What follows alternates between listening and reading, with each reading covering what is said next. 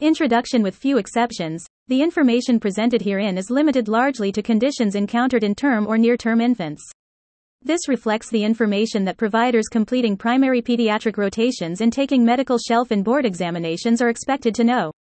More specialized topics regarding neonatal intensive care can be found elsewhere.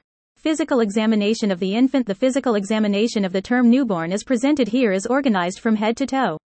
Many practitioners choose to examine the infant in a different order, starting with the heart, lungs, and abdomen, and ending with the back, hips, and oropharynx. This method permits auscultation of the aforementioned systems while the patient is, hopefully, quiet, delaying maneuvers which are more likely to elicit crying until the end. If the baby has already been given an initial antiseptic bath, it is likely that an antibiotic ointment has been instilled in the infant's eyes and that an intramuscular injection of vitamin K has been administered. Ophthalmic antibiotics are given universally in developed nations to prevent neonatal conjunctivitis, in particular infections due to Neisseria gonorrhea and Chlamydia trachomatis, still a leading cause of blindness in the developing world. Vitamin K prevents the development of hemorrhagic disease of the newborn. Growth parameters. Weight, height, and head circumference are typically recorded in stable-term newborns shortly after birth.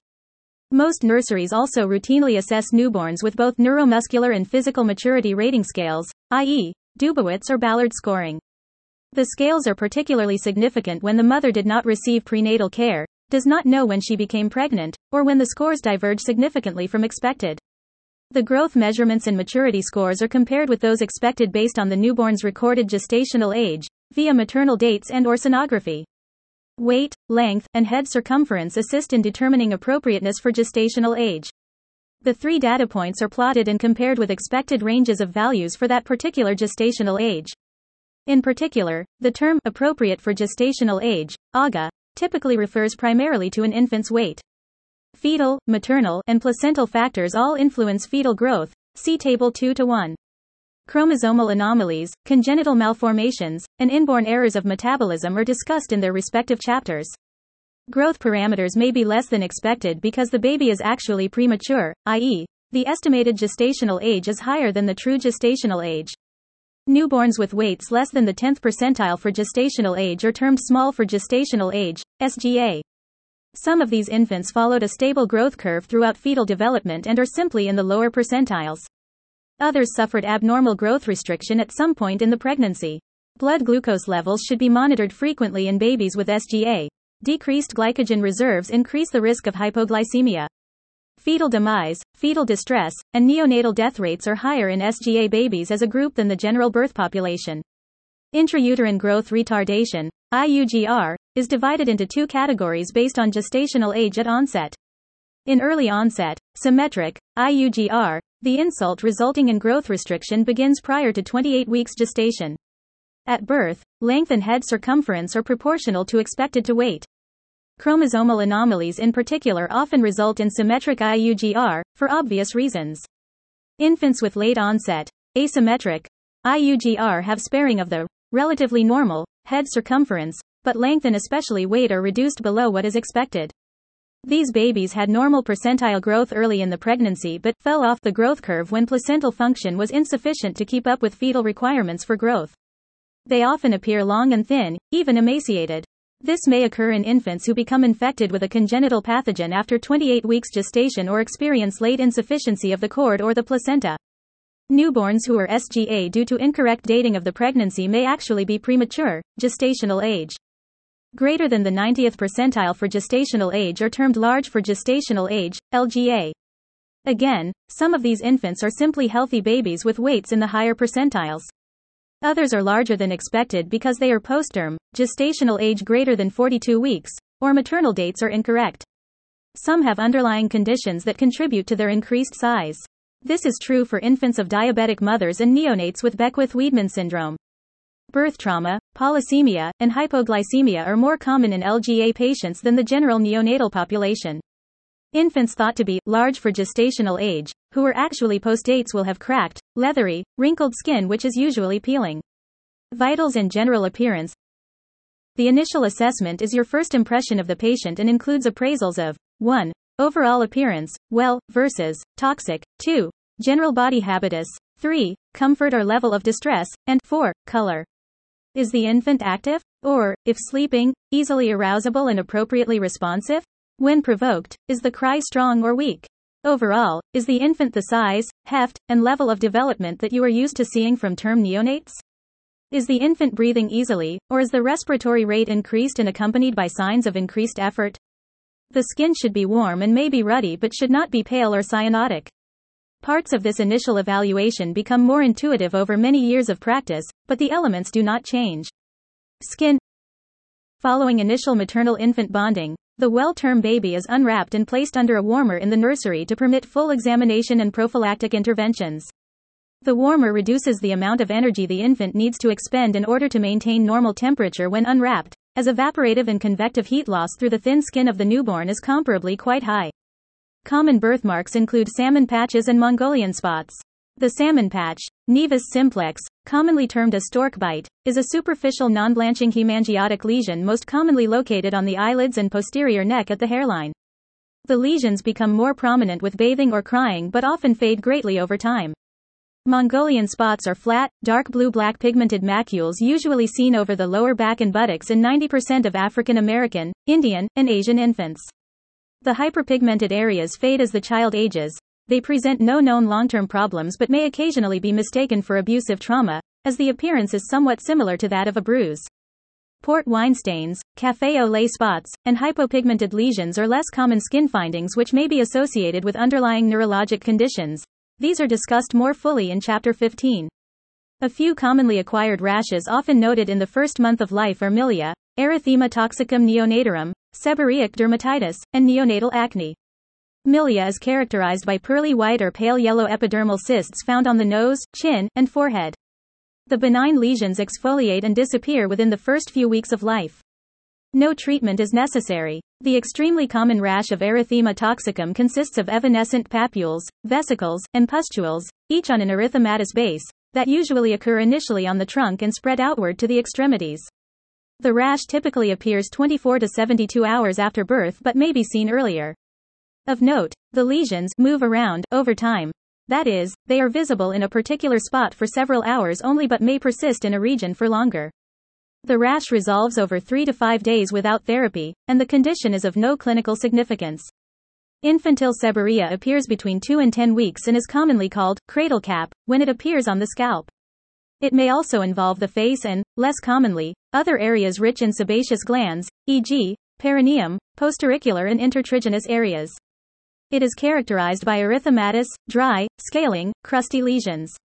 Affected areas are often sharply demarcated from uninvolved skin.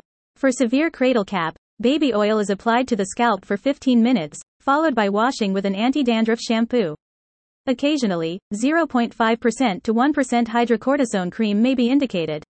If candidal superinfection occurs, nystatin ointment is recommended. Neonatal acne typically develops on the cheeks and nose around age 3 to 4 weeks and persists for up to 3 months. The rash consists of small pustules and papules, with an appearance consistent with closed comedones in the adolescent.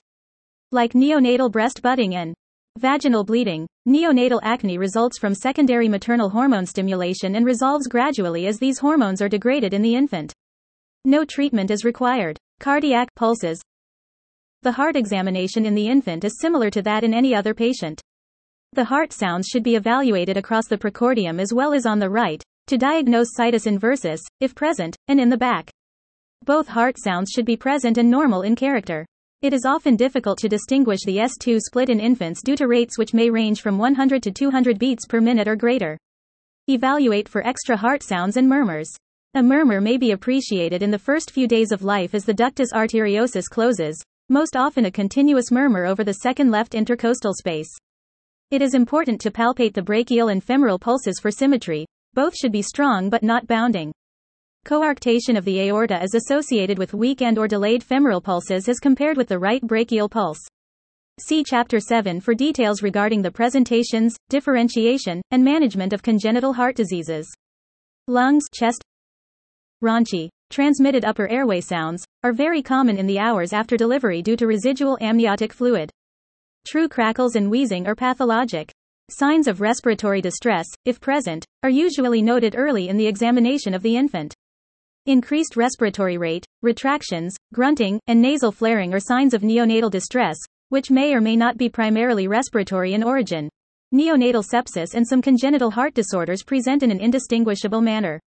The character of the cries should be noted. Passage of a laryngoscope through the vocal cords in the delivery room to remove meconium with suctioning can result in hoarseness noted when the infant cries. Unexplained hoarseness warrants further investigation. Abdomen. In an infant, the abdomen appears full due to as yet underdeveloped abdominal musculature. If present, abdominal distension suggests a congenital obstruction. Scaphoid abdomen is more characteristic of diaphragmatic hernia. See congenital anomalies section. Typical bowel sounds are generally present within the first few hours of life. In neonates and older infants, the liver is often palpable up to a few centimeters below the anterior costal margin. The spleen tip should be only barely palpable, if at all. Hepatosplenomegaly is a common finding in babies with congenital infections and in some patients with congenital heart disease. If the baby is newly born, the cord should be checked for the presence of a vein and 2 arteries. 2 vessel cords increase the likelihood of gastrointestinal and renal anomalies. The cord dries within days and typically falls off within 3 to 4 weeks. Persistence of the cord beyond 8 weeks is abnormal and may signify a neutrophil disorder. The inherent relative weakness of the abdominal wall around the cord insertion may result in intermittent protrusion of abdominal contents, covered by a membranous sac, through the space. These umbilical hernias are common, generally benign, and resolve in the majority of cases over time. They appear larger when the infant is crying or straining to stool. Those which are particularly large or persist beyond 3 to 4 years of age are repaired surgically. Genitalia. Female. While the labia majora typically cover the labia minora in newborn females, this is not always the case. Maternal estrogen stimulates growth of the labia minora, which may appear more prominent than expected in older children. For the same reason, mucoid vaginal secretions and occasionally blood may be noted in the introitus. These will resolve over time. The clitoris is also relatively larger at this age than in older children and adolescents. A clitoris which appears overly large and virilized may represent ambiguous genitalia, most commonly due to congenital adrenal hyperplasia in a genetic female. Both vagina and anus, in both females and males, should be patent and normally placed, and skin tags may be present in either region. Male. In term neonates, the penis averages 3 to 4 centimeters long when stretched, and the testes are about 1 centimeter across. The uncircumcised penis has a foreskin which is minimally retractable. Full retraction should never be attempted. The ventral surface of the penis should be inspected for any evidence of an abnormal urethral opening called hypospadias. Chordate is the fixed fibrotic ventral bowing of the penis. It is often associated with hypospadias. Urethral openings along the penile shaft should prompt a radiographic workup of the genitourinary system to identify other associated anomalies, which are not uncommon. Chordate and hypospadias require URO surgical intervention, and the repair may need to be completed in stages. Children with either of these conditions should not be circumcised in the newborn nursery, as is routinely undertaken if the parents request, but instead managed by a surgical specialist. Both testes are generally palpable in the scrotal sacs, but this may not be the case. If a testis is missing, begin palpating for a testis-sized mass in the lower abdomen and proceed along the inguinal canal. Retractile testes are those which, when located, can be gently massaged into the associated scrotum. If no testis is found, or the mass is fixed, the testicle is termed undescended, a condition referred to as cryptorchidism. If the testis has not descended into the scrotal sac by age 1 year, it is surgically relocated there. Moving the testis does not decrease the associated risks of malignancy and sterility, but it does make the testis easier to examine and monitor. A mass that bulges from the groin area, possibly extending into the scrotal sac, which increases in size with crying and straining, may represent an inguinal hernia. The scrotal sacs should also be palpated for other masses, most notably hydrocelas, which are fluid-filled remnants of the processus vaginalis. Hydrocelas transilluminate, which helps differentiate them clinically from other masses. The great majority resolve by 1 year of age. Head. Asymmetry of the newborn head is very common in the product of a vaginal birth. Molding is the slight cephalad to caudal elongation of the head due to pressure from the pelvic bones and narrow vaginal canal as the head presents. Caput succedaneum is more marked, involving edema of the scalp tissues. The swelling often crosses the midline and or suture lines and is firm but pits to gentle pressure. Bruising may or may not be present. Vacuum extractions are often followed by caput. A cephalohematoma involves bleeding into the subperiosteal space. Thus, the swelling is limited by sutures lines and therefore does not cross the midline. The fetal skull bones are not fused at birth, which permits the brain and head to grow normally. Both an anterior and a posterior fontanelle are present. The suture lines may be slightly apart or mildly overlapping. Gaping sutures lines and or a bulging, usually anterior, fontanelle are associated with hydrocephalus. Overlapping is common following vaginal deliveries but should normalize within a few weeks. Face. The face, too, is often asymmetric and may be bruised depending on the length and difficulty of the delivery. Looking at the face as a whole unit may permit you to identify when the appearance is syndromic, even if you are not yet certain what syndrome is represented. Eyes. Opening a newborn's eyes is difficult due to edema of the lids secondary to birth. Often the baby will open the eyes when the lights are dimmed and when the baby is held upright. In that few seconds, assess the symmetry of eye opening and pupils, if possible. Eyes which are too far apart, too close together, or abnormally slanted may signify a congenital syndrome. Epicanthal folds are found not only in children with Down syndrome but also in many unaffected babies. Disconjugate gaze is a normal finding in infants prior to age 4 to 6 months. If prophylactic antibiotic drops have recently been instilled in the newborn's eyes, it may be difficult to see bilateral clear red reflexes via fundoscopy. However, this finding is critical to assess and document. Congenital cataracts will cloud the red reflex. Often these must be removed very early in life for the development of normal sight. Ears. Ears should be examined for normal shape, placement, size, and rotation. Abnormalities in any of these are associated with numerous genetic and congenital conditions. The helix, antihex, tragus, antitragus, and lobe should appear typical and symmetric between sides. Ear tags and ear pits are not uncommon. Preauricular pits may be associated with other bronchial arch abnormalities, renal anomalies, and hearing loss. Nose. Examine the nose for obvious asymmetry. Mild asymmetry is common in the weeks after birth due to uterine compression. The length of the philtrum should also appear relatively normal. Neonates are obligate nose breathers. This means that they primarily breathe through the nose unless crying or distressed. Choanal atresia, a congenital condition, is the blockage of the posterior nasal airway by a membranous or bony obstruction. The obstruction may be partial, unilateral, or complete. Infants with choanal atresia develop respiratory distress with cyanosis and may become apneic when the mouth is either occluded during feeding or simply closed while the infant is calm or resting. Infants who are cyanotic when calm or feeding but have improved color with crying should have a small catheter passed through each side of the nose. Failure of passage strongly suggests choanal atresia. In the short term, placement of an oral airway or even intubation may be indicated. Surgery restores patency of the nasal passages. Mouth, throat, lip and mouth movement should be symmetric when the baby is crying. A bluish-gray tinge to the area around the lips may be observed. This is normal perioral cyanosis, resulting from the same peripheral vascular process as bluish palms and soles noted intermittently in newborns. However, this same discoloration of the lips and/or tongue indicates central cyanosis due to arterial hypoxemia, a serious finding that warrants immediate intervention and rapid diagnostic procedures. The tongue should fit within the closed mouth, with the inferior frenulum long enough to permit easy movement of the tip of the tongue. The palate should be inspected and palpated. A cleft lip is obvious. A cleft palate is less so, although the condition will become clear once the infant attempts to feed. A bifid uvula may be accompanied by an abnormality of the soft palate which could affect feeding and, later, speech. Cleft lip and palate are discussed in more detail later in the chapter. See Congenital Anomalies section. Neck. The newborn neck moves freely and is rather short. Restriction of head turning to either side may indicate torticollis, a unilateral congenital fibrotic shortening of the sternocleidomastoid muscle. Girls with Turner syndrome may have neck webbing with a low posterior hairline. Check the neck for masses or cysts. Upper extremities. Palpate the entirety of the clavicles for crepitus indicating a clavicle fracture, present in up to 2% of deliveries. Clavicular fractures are more common in large infants and deliveries complicated by shoulder dystocia or other trauma. If crepitus is noted, radiographs are not generally indicated unless there are signs of gross deformity or asymmetric arm movements, more common in complete fractures.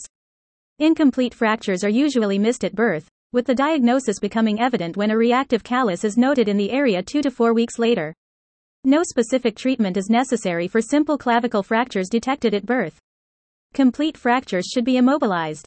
Movement at the arms and shoulders should be symmetric and generally free, excepting normal minor flexion contractures at the elbows, knees, and hips.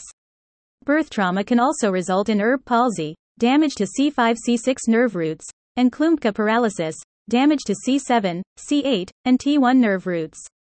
The former is much more common. The infant with Erb palsy holds the affected arm close to the body, extended at the elbow, internally rotated, with the forearm fixed in pronation but hand movement preserved. In Klumpke paralysis, the upper arm is unaffected, but the hand muscles are weak, and the grasp reflex may not be present. Both conditions often resolve over the first 48 hours of life. In those that do not, improvement can be expected up to age 6 months. Thereafter, residual deficits may gradually improve for up to 18 months with intensive physical therapy. Surgery may be indicated for static cases. Inspect the palmar creases. A single transverse crease is often noted in patients with Down syndrome, but most patients with this finding are typical, healthy infants. Examine and count fingers and fingernails. Lower extremities. Anterior and posterior medial thigh creases and gluteal folds should be symmetric. If the lines do not match up, consider whether hip dysplasia may be a cause. Ortolani and Barlow maneuvers are discussed in detail in Chapter 16 and should be performed in all newborns and at all early infancy health maintenance visits. The feet should be examined for metatarsus adductus, medial curving of the forefoot, talipes equinovarus, clubfoot, and other anomalies. The diagnoses and treatments of these conditions are discussed in Chapter 16. Back. Palpate the entire length of the bony spine. Look for dimples, hair tufts, or hemangiomas overlying the spine. They may be associated with underlying neurologic anomalies, see Chapter 15. Small, shallow, solitary sacral dimples located within 2.5 centimeters of the anal verge are common and benign. If concerning signs are present, or there are associated neurologic functional deficits, radiographic imaging with MRI should be undertaken to assess for underlying anatomic abnormalities in the spine and/or neural tissue. Neurologic, reflexes and tone. The neonate should exhibit good tone, be rousable from sleep, and readily be calmed with feeding or sucking. A few beats of ankle clonus are found in many typical healthy newborns. Age-specific reflexes which should disappear over time include the rooting and sucking reflexes, the reflex grasp, and the Moro reflex, among others. When one cheek is lightly brushed from the corner of the mouth toward the ear, the neonate turns the head toward that side, rooting. The infant should have a strong suck from birth. When the examiner's finger is placed in the center of the open palm, the baby's fingers reflexively curl around it in a grip. To elicit the Moro reflex, lift the supine infant's chest and shoulders up slightly from a flat surface with your hands and forearms. Gently but suddenly allow your hands and arms to move back toward the bed. Both the infant's arms should abduct suddenly away from the midline with the fingers extended. If the response is asymmetric, there may be weakness on one side or abnormally increased tone on the other. Repeated asymmetric trials should prompt more thorough neurologic evaluation. Before the delivery. Prenatal conditions. A wealth of important information can be gleaned from the prenatal and delivery records in a matter of minutes. Table 2-2. Knowledge of these factors can assist the pediatrician in uncovering subtle examination findings and suggest targeted laboratory and radiographic studies. Abnormalities in amniotic fluid volume. Amniotic fluid balance is maintained through normal production of fluid and permeability across fetal, lung and skin membranes and, later, release of adequate volumes of fetal urine. The most common cause of polyhydramnios, excessive fluid, is impaired fetal swallowing, which may occur in the setting of congenital gastrointestinal obstruction or malformation, conditions that interfere with neural function, and certain other congenital conditions, trisomies, Beckwith-Wiedemann, achondroplasia. Other etiologies to consider include excessive production of fetal, multiple fetuses, hydrops fetalis, or maternal origins, gestational diabetes. Too little fluid, or oligohydramnios, restricts fetal movement, lung expansion, and, if severe, placental blood flow. The most common cause is renal disease, particularly bilateral renal agenesis, widespread multicystic disease, or severe obstruction of the urinary tract. Bilateral renal agenesis results in Potter syndrome, characterized by compression deformities of the face, limbs, clubbed feet, belly, scaphoid, prune belly, abdomen, and chest, pulmonary hypoplasia. The great majority of patients with Potter syndrome die of respiratory insufficiency in the neonatal period. Congenital, perinatal infections. Congenital typically describes events that take place in utero, whereas perinatal encompasses the period just before, during, and after birth. However, the two terms are often used interchangeably when referring to maternally derived infections. A congenital, perinatal, infection results when a neonate becomes infected with a pathogenic organism transmitted via the placenta, to the embryo or fetus, or via exposure in the birth canal during labor. Table 2-3 lists numerous key aspects regarding the identification and treatment of perinatal infections. Congenital exposure to teratogenic substances. Exposure to alcohol, prescription drugs, and illegal substances can lead to characteristic clinical presentations, syndromes, and/or birth defects. Table 2-4 overviews the most commonly used non-prescribed substances that are known to have effects on the fetus. Table 2-5 provides a list of several prescription agents that are associated with known birth defects. In the delivery room, Apgar scores. In the delivery room, Apgar scores are assessed at 1 and 5 minutes based on defined physiologic responses to the birth process. See Table 2-6. The 1-minute score is generally considered to be reflective of the newborn's intrauterine environment and immediate response to delivery. The 5-minute score indicates the infant's adjustment to the extrauterine environment. If the 5-minute Apgar score is low, or there are ongoing resuscitation attempts, a 10-minute Apgar may be recorded. Apgar scores are helpful in suggesting which infants are transitioning well and which will need ongoing support. However, it is imperative to remember that the decision to institute resuscitation measures should be based on the patient's condition, rather than Apgar scores. Infants with sustained low scores are virtually always acidotic, and the longer the Apgar score remains is less than or equal to 3, the more likely the patient will have significant hypoxic injury and long-term neurologic damage. Meconium-stained amniotic fluid. Meconium is present in the fetal intestine by the second trimester. However, intrauterine passage of meconium is unusual before 37 weeks gestation due to delayed smooth muscle and neural plexus maturation. Meconium-stained amniotic fluid at delivery is common, 12% to 15% of all deliveries, with a higher incidence in African American and postterm infants. Often, intrauterine passage of meconium is associated with fetal stress. As a group, infants born through meconium-stained amniotic fluid have lower serum pH results and are more likely to have non-reassuring fetal heart tracings. Evidence-based guidelines have resulted in subtle changes to the management of infants born through meconium-stained fluid. Recently, suctioning of the oropharynx at the perineum, before delivery of the shoulders, has fallen out of favor, as no benefit has been demonstrated in clinical trials. However, the practice has continued at many medical centers, on the basis that no harm has been associated with the procedure. Following delivery, if the infant is judged to be vigorous, with a good cry, good tone, and heart rate greater than 100 beats per minute, only the mouth need be suctioned with a bulb syringe prior to stimulation. However, any newborn with a poor or no cry, poor tone, and heart rate early in the first day of life, illness in the newborn often initially presents with respiratory distress. Distress may be due to a number of pathologic processes, several of which are life-threatening. While diagnosis is critical for guiding subsequent therapy, immediate medical intervention must take precedence. All infants in distress should be stabilized as quickly as possible. Obtaining radiographic, laboratory, microbiology tests and results must not delay treatment. Many babies will only need oxygen via hood.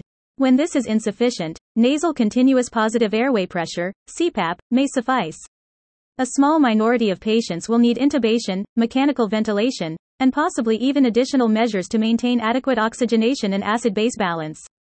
Table 2-7 summarizes the clinical, radiographic, and arterial gas findings associated with a few of the more common newborn diseases presenting with respiratory distress. Meconium aspiration syndrome. Although the immediate treatment and relative clinical significance of meconium-stained amniotic fluid are arguable and in flux, it is important to recognize meconium aspiration syndrome, MAS, in a susceptible neonate. MAS consists of delivery through meconium-stained amniotic fluid coupled with respiratory distress and characteristic chest radiograph findings, air trapping and patchy atelectasis. In affected infants, the large intrathoracic pressure that accompanies the first inspiration brings meconium from the oropharynx and trachea into the lungs. Only about 5% of infants born through meconium-stained amniotic fluid develop MAS. Severity ranges from mild, needing supplementary oxygen only, to severe disease, which requires intubation and positive pressure ventilation and is often complicated by pulmonary hypertension. Because meconium inactivates endogenous surfactant, surfactant administration may be beneficial in severely affected infants, who as a group suffer from high rates of morbidity, chronic lung disease, and mortality. That said, survival rates have improved markedly in recent years, due in part to the use of inhaled nitrous oxide to treat the associated pulmonary hypertension. Respiratory distress syndrome. Respiratory distress syndrome, RDS, also referred to as hyaline membrane disease, HMD, results from a deficiency of surfactant, a complex phospholipid and protein mixture produced by type II pneumocyte cells in the pulmonary epithelium. The surfactant lining the alveoli reduces surface tension, improving lung compliance and preventing full alveolar collapse during expiration. Thus, the infant can generate sufficient inhalation with lower intrathoracic pressures. Conversely, surfactant deficiency results in poor compliance, leading to progressive atelectasis, intrapulmonary shunting, hypoxemia, and cyanosis. Since fetal lung maturity is generally attained by 34 weeks gestation, RDS is considered a disease of prematurity, and the incidence increases with decreasing gestational age.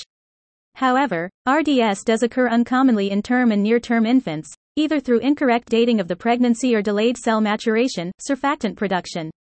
For example, the combination of fetal hyperglycemia and hyperinsulinemia in maternal diabetes may result in delayed production of surfactant.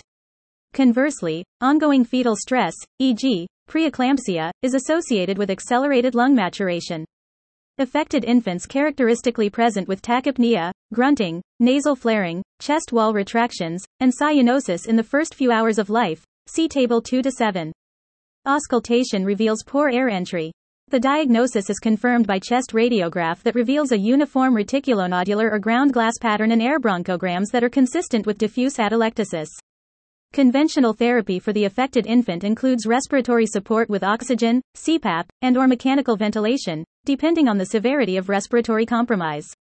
The natural course is a progressive worsening over the first 24 to 48 hours of life. After the initial insult to the airway lining, the epithelium begins to repopulate with type II alveolar cells, which produce surfactant. Subsequently, there is increased production and release of surfactant, so there is a sufficient quantity in the air spaces by 72 hours of life. This results in improved lung compliance and resolution of respiratory distress. The best form of treatment is prevention. When preterm delivery cannot be prevented, administration of corticosteroids to the mother 48 hours before delivery can induce or accelerate the production of fetal surfactant and minimize the incidence of RDS. In fact, antenatal steroids are administered to all women at risk for preterm delivery prior to 34 weeks gestation. Surfactant can also be administered to infants soon after birth via endotracheal tube, with the goal of increasing lung compliance and preventing the onset or reducing the severity of RDS. Transient tachypnea of the newborn. Transient tachypnea of the newborn, TTN, is relatively common, affecting up to 0.5% of term newborns. The condition, also termed retained fetal lung liquid syndrome, is thought to be due to delayed resorption of fetal pulmonary fluid. Normally, more than a third of fetal lung fluid is resorbed in the few days prior to the onset of labor. The remaining fluid must be cleared during labor and the first few hours of life. Disruption of this normal reabsorption results in excess fluid in the lungs. The respiratory distress is generally short-lived, resolving in hours to a few days with minimal intervention. Large preterm infants are at increased risk, as are infants born by elective cesarean section without preceding labor. Multiple additional risk factors include macrosomia, significant maternal fluid overload, delayed cord clamping, precipitous delivery, multiple gestations, and infant of the diabetic mother. The affected infant presents shortly after birth with obvious respiratory distress, including sustained tachypnea, nasal flaring, grunting, and chest wall retractions. Cyanosis is uncommon. Results of the arterial blood gas testing and chest radiograph are noted in Table 2-7. A complete blood count, when obtained, is not suggestive of infection. Although the studies listed are helpful, TTN is essentially a diagnosis of exclusion. Management of the illness parallels the severity of the presentation. Mildly affected infants, the great majority, may need only supplemental oxygen delivered via hood. When hypoxemia persists despite 100% hood oxygenation, nasal CPAP is used. This is generally all that is needed.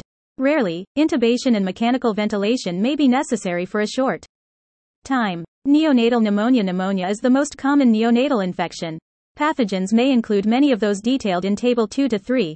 However, the most common agents are bacterial, Group B Streptococcus, Escherichia coli, Klebsiella species. Initial signs are generally those of respiratory distress. Indeed, the clinical and radiographic presentation of pneumonia may be indistinguishable from MOS, RDS, and TTN. Chest radiograph findings are most likely to suggest widespread disease rather than a focal or lobar infiltrate. In other cases, early signs may instead be those of neonatal sepsis, including temperature instability, poor feeding, and lethargy. Because of the significant morbidity and mortality associated with neonatal bacterial infections, the most appropriate course of therapy is to obtain a complete blood count with differential and blood cultures. If the white blood count is concerning, e.g., high immature to mature cell ratio, or the infant appears ill, intravenous ampicillin and gentamicin should be started pending culture results. Neonatal sepsis is generally divided into early onset versus late onset sepsis. Early onset sepsis occurs anytime from birth to 5 or so days. Late onset sepsis affects babies after the first several days of life through 1 month of age. Both illnesses consist of bacterial infection of the blood associated with signs and symptoms of systemic compromise. Early subtle signs may hint at the diagnosis: temperature instability, poor feeding, decreased tone, apnea, irritability, lethargy, hypoglycemia. Often, however, neonatal sepsis presents suddenly and progresses rapidly, in severe cases culminating in respiratory failure, septic shock, meningitis, 30%, disseminated intravascular coagulation, DIC, multisystem organ failure, and death. Early neonatal sepsis pathogenesis epidemiology. In early onset sepsis, the infant becomes infected during the intrapartum period with bacteria residing in the mother's genitourinary tract. Group B streptococcus is still the most common pathogen. However, universal antenatal screening at 35 to 37 weeks gestation and intrapartum prophylactic administration to colonized women has decreased the incidence substantially. 2 doses of the antibiotic, penicillin, ampicillin, or cefazolin, must be administered, at least 4 hours apart, prior to delivery for prophylaxis to be considered adequate. Escherichia coli and Listeria monocytogenes are also important pathogens in early onset neonatal sepsis. Risk factors. Predisposing factors for early onset sepsis include premature or prolonged rupture of the membranes, greater than 18 hours, chorioamnionitis, maternal intrapartum fever or leukocytosis, and preterm birth. Clinical manifestations. Because the disease has a high mortality and is rapidly progressive, providers must maintain a high index of suspicion. Infants with subsequent decompensation may initially display the nonspecific signs mentioned above. Cyanosis, pallor, petechia, vomiting, abdominal distension, ileus, respiratory distress, apnea, and hypotension are more worrisome signs. Respiratory manifestations in particular are extremely common. As previously noted, any infant presenting with respiratory distress in the newborn period warrants a septic workup and treatment with broad-spectrum antibiotics until culture results are known. Laboratory evaluation. Seemingly unaffected infants who are at increased risk: suspected chorioamnionitis, maternal fever, leukocytosis, inadequate intrapartum prophylaxis, prolonged rupture of membranes, and afebrile infants with subtle, transient signs of possible early sepsis should have a complete blood count and blood culture drawn. Various algorithms exist regarding the use of the white blood cell count, differential, and serial C-reactive protein levels to guide watchful waiting versus 48 hours of antibiotic therapy until culture results are known. Infants with suspected sepsis should have blood and CSF sent for culture.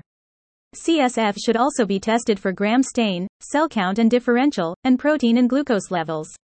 A serum WBC 40,000, a total neutrophil count below 1,000, and a ratio of bands to neutrophils of greater than 20% all correlate with an increased risk of bacterial infection. Neonates with organ-specific signs and symptoms will need additional testing, e.g., chest, abdominal radiographs. Treatment. The treatment of early onset sepsis begins before the diagnosis is confirmed via laboratory data because the mortality rate is extremely high, up to 25%. If confirmed, the patient is treated with a combination of ampicillin and gentamicin for 10 to 14 days. This remains the most effective treatment against most organisms responsible for early sepsis and is the standard of care for initial management. If meningitis is present, the treatment is extended, and a third-generation cephalosporin is recommended for improved penetration across the blood-brain barrier. Once an organism is identified and antibiotic sensitivities are determined, antibiotic therapy may be tailored to treat the infecting organism. Infants with unstable vital signs and evidence of septic shock warrant transfer to a neonatal intensive care unit for more specialized management of their disease. Late-onset neonatal sepsis. Late-onset sepsis often occurs in a full-term infant who was discharged in good health from the normal newborn nursery. The infection may be isolated to the blood, bacteremia, However, it is not uncommon for hematogenous seeding to result in focal infections such as meningitis, 25%, usually caused by Group B streptococci or E. coli, osteomyelitis, Group B streptococci and Staphylococcus aureus, arthritis, Neisseria gonorrhoeae, S. aureus, gram-negative bacteria, and urinary tract infection, E. coli, Klebsiella and other gram-negative rods. The presentation, workup, and initial treatment of late-onset sepsis is similar to that of early-onset sepsis, with some variations depending on the most likely site of the infection. Jaundice. Bilirubin is a bile pigment, formed from the degradation of heme derived from red blood cell, RBC, destruction and ineffective erythropoiesis. This initially unconjugated form must be conjugated in the liver to permit excretion in the bile, stool, and urine. Hyperbilirubinemia manifests as jaundice, a yellowing of the skin, mucous membranes, and sclerae. In neonates, jaundice becomes clinically apparent when serum bilirubin levels are greater than 5 mg per deciliter. Hyperbilirubinemia may be classified as unconjugated, indirect, which in neonates can be physiologic or pathologic in origin, and conjugated, direct, which is always pathologic. Conjugated hyperbilirubinemia exists when the direct fraction of bilirubin in the blood exceeds 2 mg per deciliter or 15% of the total bilirubin. Otherwise, the disorder is classified as unconjugated.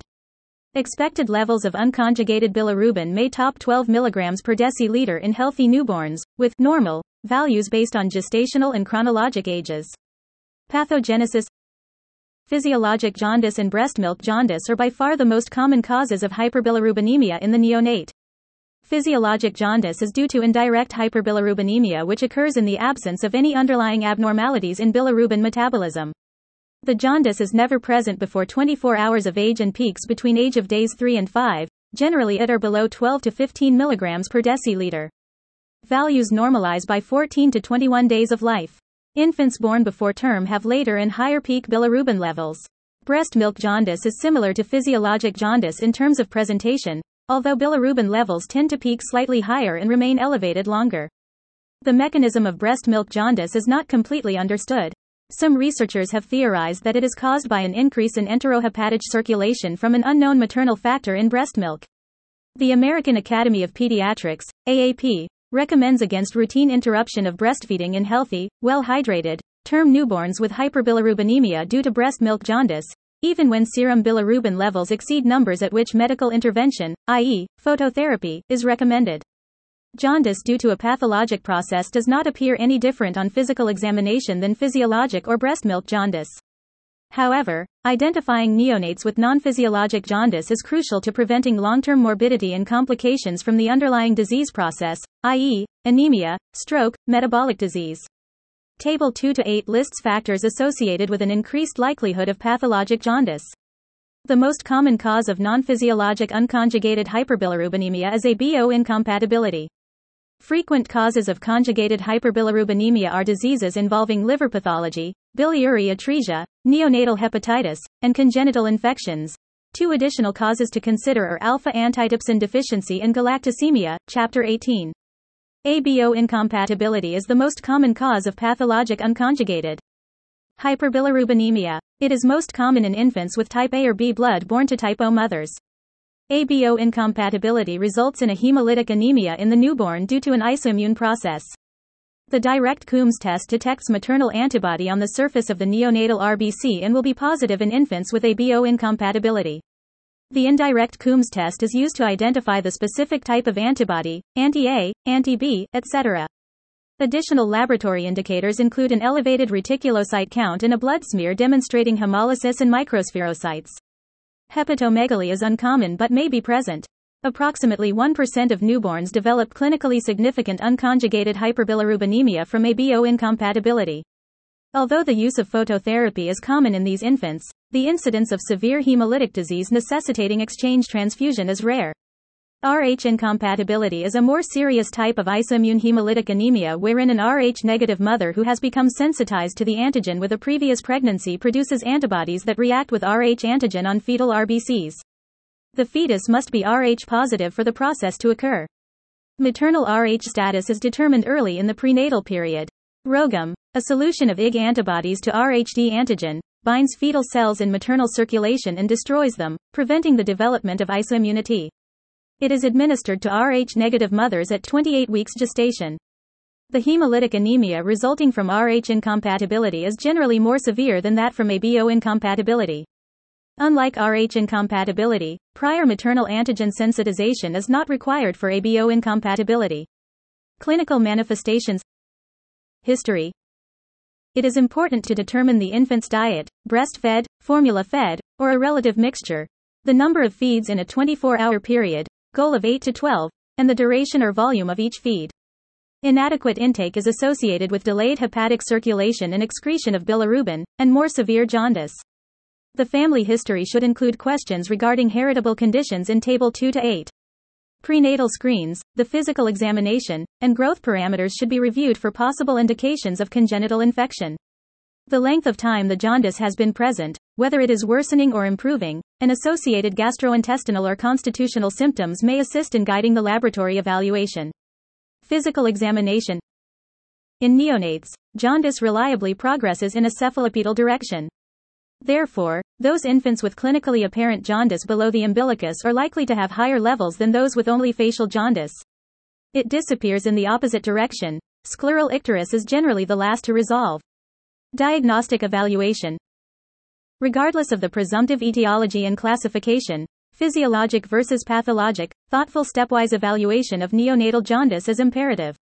Infants with significant clinical jaundice, jaundice in excess of expected based on age, and jaundice in the presence of risk factors noted above should have serum total and direct bilirubin measurements drawn. Published nomograms permit stratification of infants into risk categories based on gestational age, chronologic age in hours, and bilirubin levels. Infants who are in the category of high risk for development of excessive bilirubin levels should have serial measurements drawn every 4 to 12 hours. The utilization of transcutaneous measurement devices has decreased the need for frequent blood draws. The initial measurement should be a serum sample, as transcutaneous devices do not differentiate conjugated from unconjugated bilirubin. Similarly, a transcutaneous measurement that reaches the level at which medical intervention is recommended should be confirmed with a serum sample. Figure 2:1 delineates the suggested workup of an infant with suspected non-physiologic jaundice which, as previously noted, may be either conjugated or unconjugated in origin. These additional studies should be selectively considered in infants with higher than expected peak bilirubin levels, rapidly rising levels, levels necessitating medical management, conjugated hyperbilirubinemia, or delayed resolution of jaundice. Treatment. The goal in treating unconjugated hyperbilirubinemia is to avoid kernicterus, or sublethal bilirubin encephalopathy. Unconjugated bilirubin is normally bound tightly to albumin in the blood. However, when serum levels of unconjugated bilirubin exceed the binding capacity of albumin, excess-free bilirubin can cross the blood-brain barrier. Kernicterus is characterized by yellow staining of the basal ganglia, hippocampus, cerebellum, and various additional brainstem neurons, resulting in widespread cerebral dysfunction. Initial clinical features include lethargy and irritability, progressing to hypotonia, epistotonos, and seizures. Infants who survive develop cerebral palsy and movement disorders and may also suffer from irreversible vision and hearing problems and/or mental retardation. Orogastric feeding or intravenous fluids are beneficial when dehydration is present, although overhydration does not result in more rapid resolution of the jaundice. When additional intervention is needed or hydration status is normal, phototherapy and exchange transfusion are the treatment modalities used to lower serum unconjugated bilirubin levels.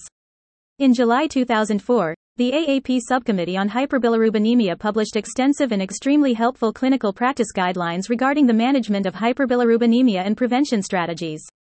In addition to the figures cited above, nomograms provide phototherapy and exchange transfusion treatment guidelines for infants in each risk group. http://aappolicy.aap.org/cgi/content/full/pediatrics:/1/297.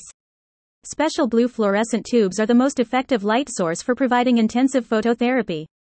The light source is placed as close to the infant as practical, with lighting above and below if possible. The infant should be virtually naked and wearing eye protection.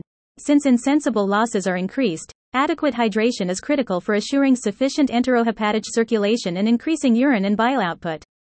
If possible, the infant should be allowed to breastfeed. Exchange transfusion is recommended for infants with levels directed in the practice guideline nomograms mentioned above, as well as any infant with a total serum bilirubin greater than 25 mg per deciliter or clinical manifestations of acute bilirubin encephalopathy. Infants with isoimmune hemolytic disease may respond to early intervention with intravenous gamma globulin therapy and avoid exchange transfusion. As noted, elevated serum conjugated bilirubin levels are never physiologic. Every effort should be made to determine the cause, reverse the underlying process, and limit complications. Phototherapy in the setting of conjugated hyperbilirubinemia is not effective and causes bronzing of the skin that takes months to resolve. Congenital anomalies, cleft lip and palate. Multiple genetic and environmental factors play a role in the etiology of cleft lip and cleft palate. Cleft lip, with or without cleft palate, occurs in 1 in 1,000 births and is more common in boys. Cleft palate occurs in 1 in 2,500 births. Cleft palates are common in patients with chromosomal abnormalities. Malformations encountered more commonly in patients with cleft lip include hypertelorism, hand defects, and cardiac anomalies. In general, infants with isolated cleft lip do not need modifications to feed without respiratory difficulty. Patients with cleft palate are prone to choking when fed. Most benefit from manually repositioning the tongue and feeding while side-lying. Many patients also do well with an elongated, soft nipple. Most cleft lips are repaired shortly after birth or once the infant demonstrates steady weight gain. Cleft palate repair is usually undertaken at 9 to 12 months of age. Complications after cleft palate repair include speech difficulties, dental disturbances, and recurrent otitis media. Although 2/3 of palate-corrected children demonstrate acceptable speech, a hypernasal quality or muffled tone may persist in the voice. Tracheoesophageal fistula. Incomplete anastomosis of the superior and inferior portions of the esophagus is known as esophageal atresia. 85% of newborns with esophageal atresia also develop a tracheoesophageal fistula, TEF, which is an abnormal communication between the trachea and the esophagus. This connection is usually between the trachea and the lower portion of the esophagus, Fig. 2-2. 40% of patients with TEF have other congenital defects. For example, Vacteral syndrome describes the association of vertebral, anal, cardiac, tracheal, esophageal, renal, and limb anomalies. Neonates with TEF have excessive oral secretions, inability to feed, gagging, and respiratory distress. Polyhydramnios often is noted on fetal ultrasound. Lateral and anteroposterior chest radiographs with a replogal tube in the proximal esophagus reveal a superior blind pouch, with air in the GI tract. In isolated esophageal atresia without TEF, gas is absent from the GI tract.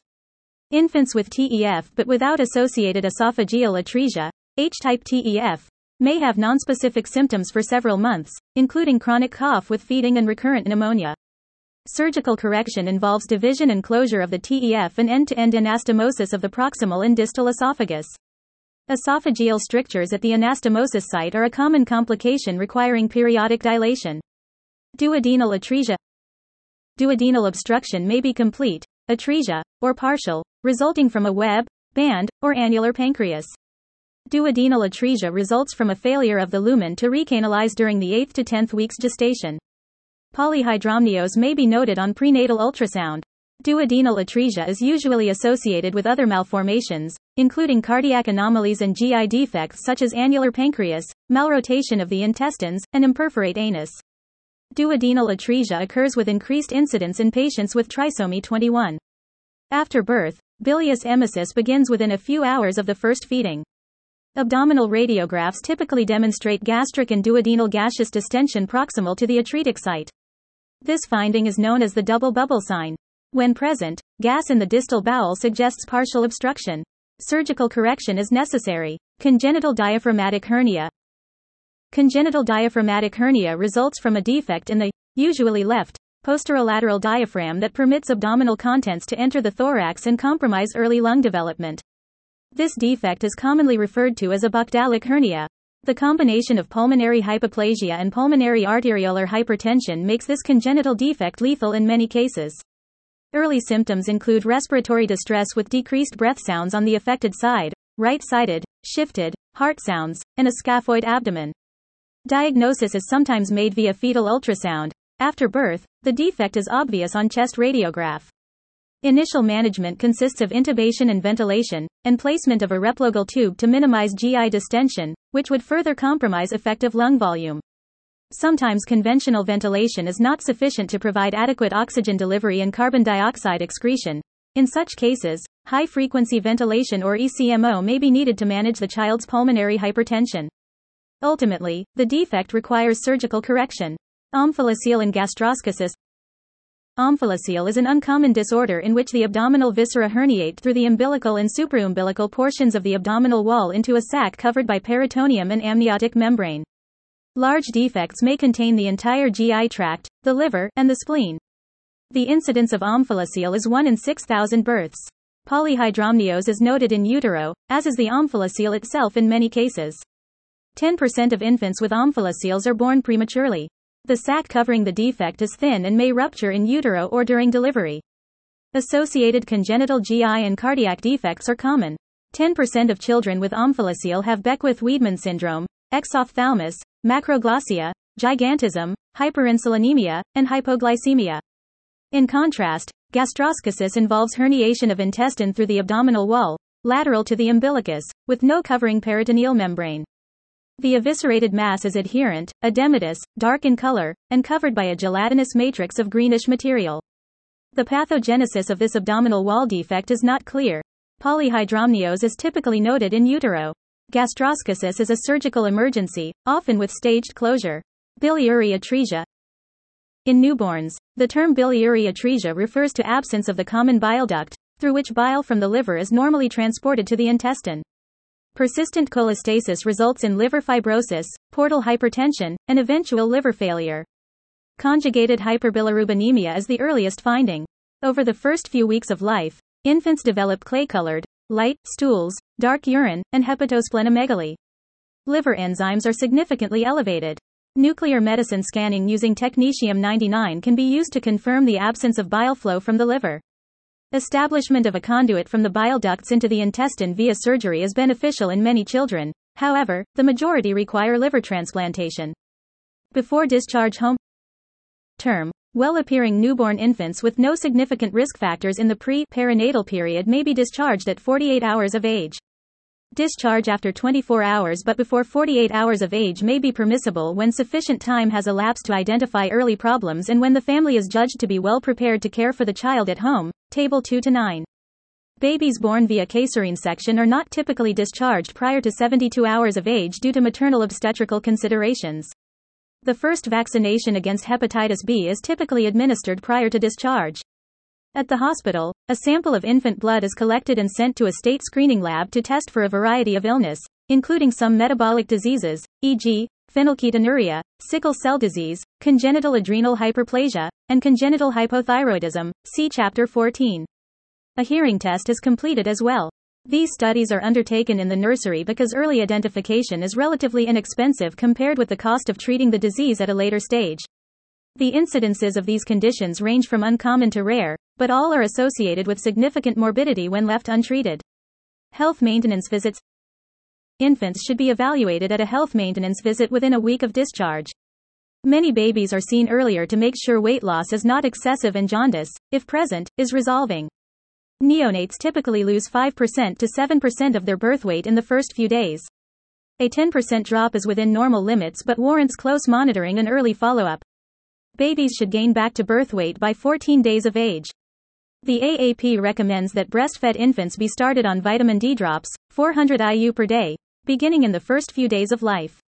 Although it is inarguable that breast milk provides the best nutrition for infants in the first year of life, to say nothing of its immunologic advantages, the adequacy of vitamin D in breast milk is not sufficient to prevent some infants from developing vitamin D deficiency and even rickets.